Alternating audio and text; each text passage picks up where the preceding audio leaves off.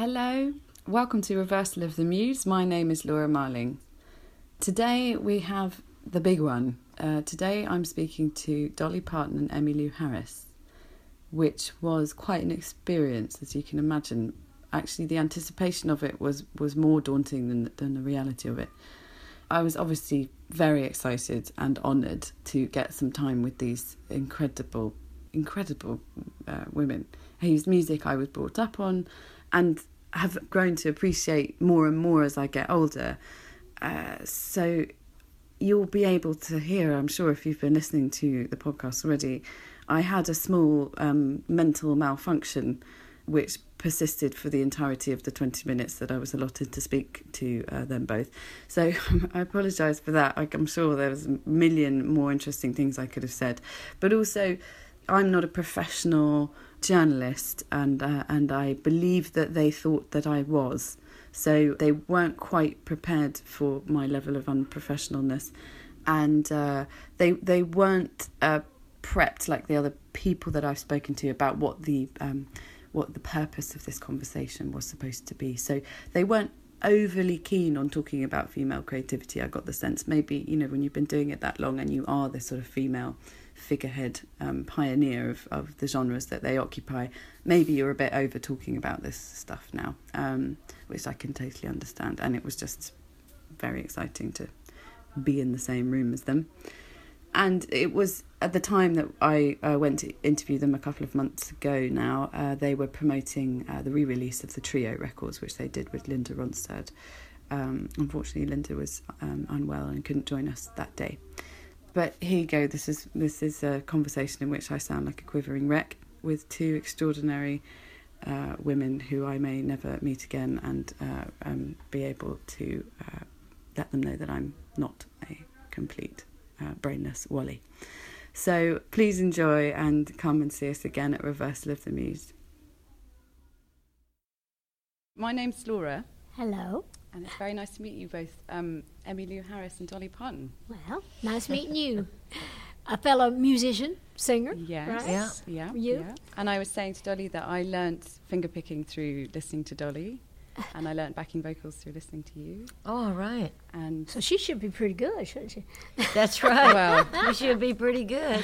You don't know yet, so yeah, I'm going to say I'm really good. Oh, good. I bet you are. You're a pretty big star there, so we'll have to get some of your records, and then we can interview you later. That would be How's lovely. that sound? Yeah, that sounds okay. just it's a right. deal. Yeah, it's nice. I think it's great when other artists interview artists. I think you can probably have a lot of curious things Different in questions. your mind. Yeah. Different questions, too. Yeah, hopefully.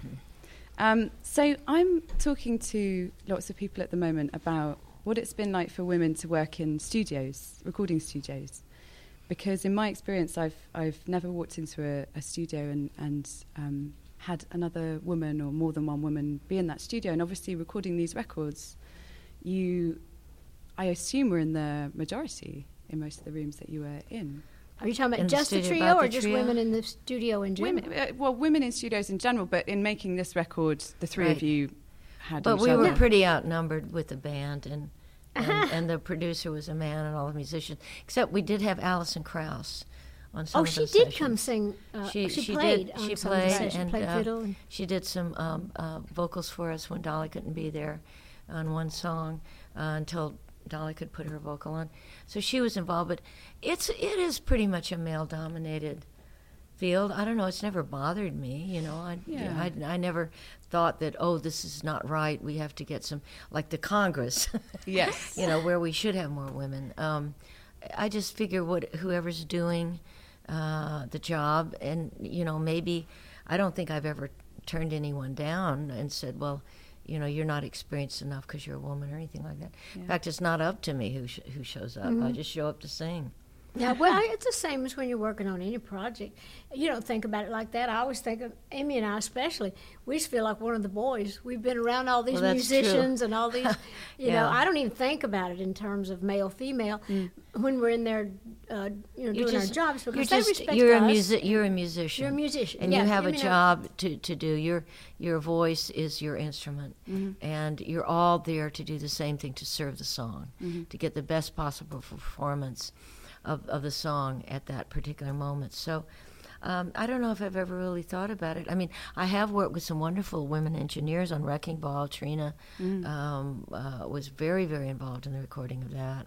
Trina Shoemaker. Yeah, Trina Shoemaker. But for the most part, I suppose, do you think there's something going on that keeps women out of the studio? Well, similarly, I don't feel like women aren't allowed into studios. I'm interested in whether there's a difference in feminine creativity that isn't given easy access in those environments. I was saying to Dolly, I really admire how she's maintained a really strong femininity whilst being an extraordinary guitar player and an unbelievable songwriter.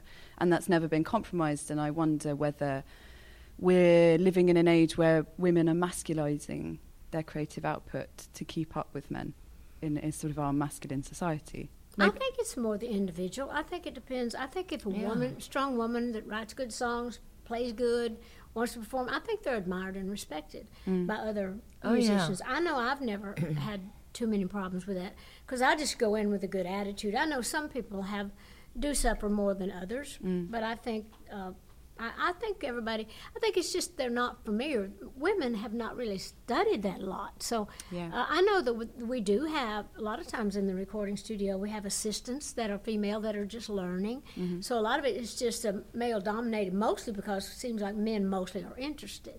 But I'm hoping this day and time, hopefully, we've moved a little forward with that. Right. I think everybody, especially musicians and producers, creative people, are more sensitive, I think, to those things than a lot of other types of music. I think we're all open to just appreciating and respecting, the creativity. Yes, yeah, and that is being reflected. There's more women joining the Berklee School of Music Engineering program. Oh, really? Well, year. That's good. Yeah. That's good to know.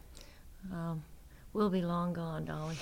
Speak for yourself. I plan to stay around and see all this. I'm going to stick around a while. That's as long as I can. I've read a lot about these records, and I've obviously listened to these records, and I'm huge fans of you both individually and Linda. And I was wondering what brought you together to make these records, and what was it about a trio, or particularly the three of you? Because you hold quite individual identities within your separate musical groups. Our talent brought us together, but Emmy has the it just started with very organically when I first met Linda Ronstadt, and being two female singers, you're interested to know who influences you, who's your favorite. And turned out, Linda and I revealed to each other that Dolly was our favorite. She was our icon. She was I the was one. so shocked to hear it. So, but neither of us had at that point. Neither of us had met Dolly, and so Linda and I became pretty close friends. Shortly after I met her, the fellow I was singing with, Graham Parsons, died, and I was kind of left hanging in so many ways. And Linda was a great friend, and brought me out to sing with her, had me sing on her records, and generally just talked me up to the community, to the music community. And I ended up getting a record contract and recording one of my favorite Dolly Parton songs, Coat of Many Colors, which led me to, when I first came to Nashville with this new record release that there was a bit of a buzz about. Someone, smart person, it's probably Mary Martin or someone, anyway, set up a meeting for me to meet Dolly, and I went to the studio where she was working, and so we met, and it kind of got to be friends with my producer and people that work for him. And Dolly was, I think at that point we were kind of getting ready to make a move away from Porter. I'm not sure the timing exactly. This would have been 1975.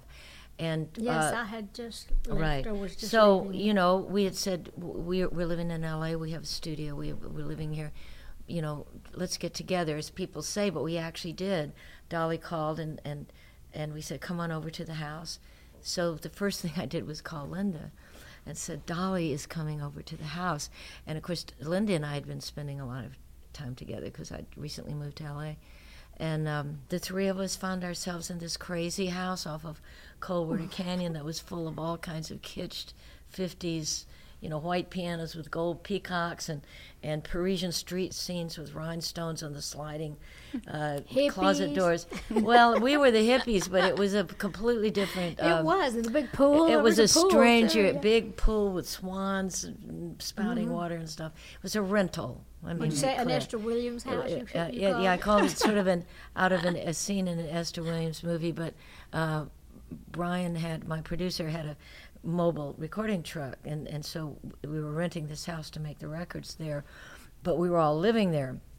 So Linda came over and Dolly arrived, and it was obvious after we generally did our girly thing of getting to know one another, we obviously said, well, let's sing something.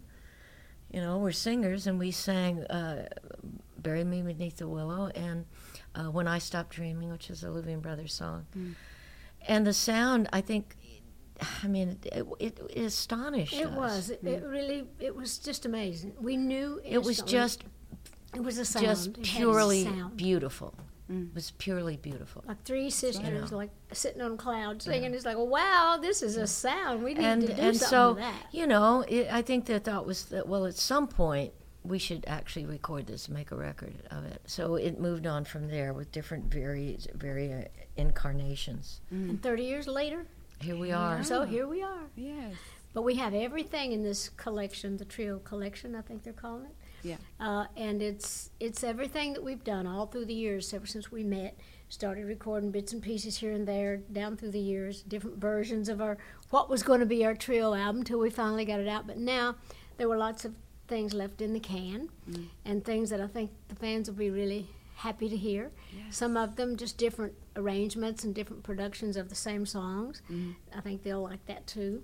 And so I think it's an interesting. It shows our journey as singers individually, and certainly as trio. Yes. I took a peek at the list. It was very exciting, and I think trio, in all of it, is a really good example of the uniqueness of feminine creativity, because the combination of your three voices, the resonance of those, is deeply feminine, and those female voices resonate somewhere in the chest. I think it's unique to, it's close to the cello or something, and it's angelic. That's what we associate with kind of an angelic sound. We thought that sound that we had as trio, it's almost like an instrument. That sound. Sometimes when our harmonies really buzz, it's almost like a different kind of an instrument, rather, like you say, rather than just there's voices. Nothing like the joy of singing with someone. It is. It really is, and to have the three of us, and the blend is beautiful, but our voices are very different individually, But someone did ask us. I thought it was an interesting question. When did you have to alter your voice in order to make the blend? And I said, I don't think Dolly and I would know how to alter. We got our voices, and if anybody even says to me, "Can you slow down that vibrato?" or "Can you stop that vibrato?" I said, "You got the wrong singer. You get somebody else in here, because it controls me. I do not control it." So there you go. Mm-hmm. I can believe it. But I love the sound of female voices anyway. I grew up singing with my family. I had two other sisters that we used to sing a lot at weddings and funerals and around at different things. My sister Stella and my sister Cassie. We had a really great sound. So and there's nothing like that family harmony. And I never thought I'd find that again until I found the two of them, and then we just took it to a whole were waiting in the wings, Dolly. Different level. Yeah, it was great, because I brought that old mountain sound, and then they had that other stuff that, Emmy's folk voice and Linda's rock world, but we all could sing other things. Yeah. But there's just something about the way all of those textures and all those voices fit together. It just created this little sound we call trio, and it's something I personally, and I think Linda and Emmy feel exactly the same. It's like in your life you hope to do great things that'll be remembered, things that you're part of, that you could be proud of, or your family could be proud of. And I have never had anything that I'm prouder of than this trio project. Wow. Fantastic. I would be deeply proud of it if I'd have been part of it. I'm interested to know what your experience of Los Angeles was, because I knew that you had lived there, But I can't imagine you in Los Angeles for some reason, Dolly. Yeah, you were right about that. I never had been out there, that much. And when we started working, when I first started to get to be known, I had a little cult following, so to speak. That's kind of where Linda and Emmy kind of, found out about me, I guess. But when we were going out working places like the Roxy Theater, and, I would get invited, and we had no money, of course, so we'd have to stay down on Highland at the cheapest hotels we could find. And it was so scary and awful. And I thought, because we didn't see any of the good parts, we would just go to those clubs, and then we'd go back to that cheap-ass hotel, and, and all those bag people and poor, pitiful people. It's like, I thought, oh, what is so special about California? It was only after, I got to where we could get out and see other parts of it, that it was great. But I have to honestly say, it was a culture shock. It was a hillbilly in the city, for sure. Yeah, that was the way when I first came out to work with Graham. Yeah. I mean, it is like no other place in the world for us. I mean, basically, growing up kind of, not the deep South anymore. My father was in the Marine Corps, so we traveled. And there had been Washington, D.C., and I had even lived in New York City. But there's nothing that can really compare with the strangeness especially of Los Angeles. In Hollywood. Well, yeah. But then, of course, it's got so many beautiful places, but you have to be able to make some money just before you get out to even see those places. So spread out. But it's a place of action. I love it now. I have a home there, have had for many, many years. I mean, I live in Tennessee. That's my main home, but I keep a home out there, and I do love it. I have to say I do love it. But I didn't love it at the start. It was a jolt to my whole system. In the 70s as well, I can imagine it was quite a different place altogether. Well, it's a shame that Linda can't be with us today. She's with us in spirit. Yeah, we're talking about it. We've been conjuring her up with all our talking about her and celebrating her, really. Yeah. We're so, independently different, but creatively we feel the same. Well, we love a lot of the same music. That was why, we never had any arguments about what song to do. I mean, it was always... We loved all of the songs. We loved all of the songs. Which songs do we leave out? They were all great. Right. Emmy has the best ear for songs. Emmy brought the best of the songs. Well, we all did, We though, did, but when don't I be think proud. about it, you did. If I think about it, I know exactly. If I did bring a bunch of songs, but, Linda, who would demur about, don't worry, you guys pick the songs, and yet she came up with Telling Me Lies. And she came up with Feels Like Home, and the McGarrigle. It's Not Enough. What was that beautiful don't McGarrigle ask me. song? I've slipped and Oh God, the beautiful McGarrigle song that was just so heartbreaking and gorgeous. So and Dolly, of course, with her own songs, and then after the Gold Rush, which is just really this magnificent.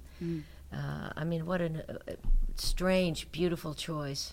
To do that Neil Young, but we had to change the words. We did. It's not that we were. It's just it didn't feel right for the three of us to be singing. I felt like getting high, and then Even though we did. And then Linda said, I felt like eating pie, and then we decided on I felt like I could cry.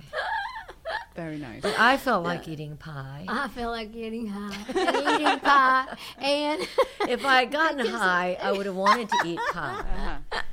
Well, I'm pretty sure Neil Young must have had some pie, smoking some pie. Don't you? When he wrote it, I have a feeling. Well, thank you so much for taking the time to speak to me. Sure. Well, thank you, and good luck to you in your career. Thank you. Yes, very good luck to you. Thank you both so much for existing. It's fantastic.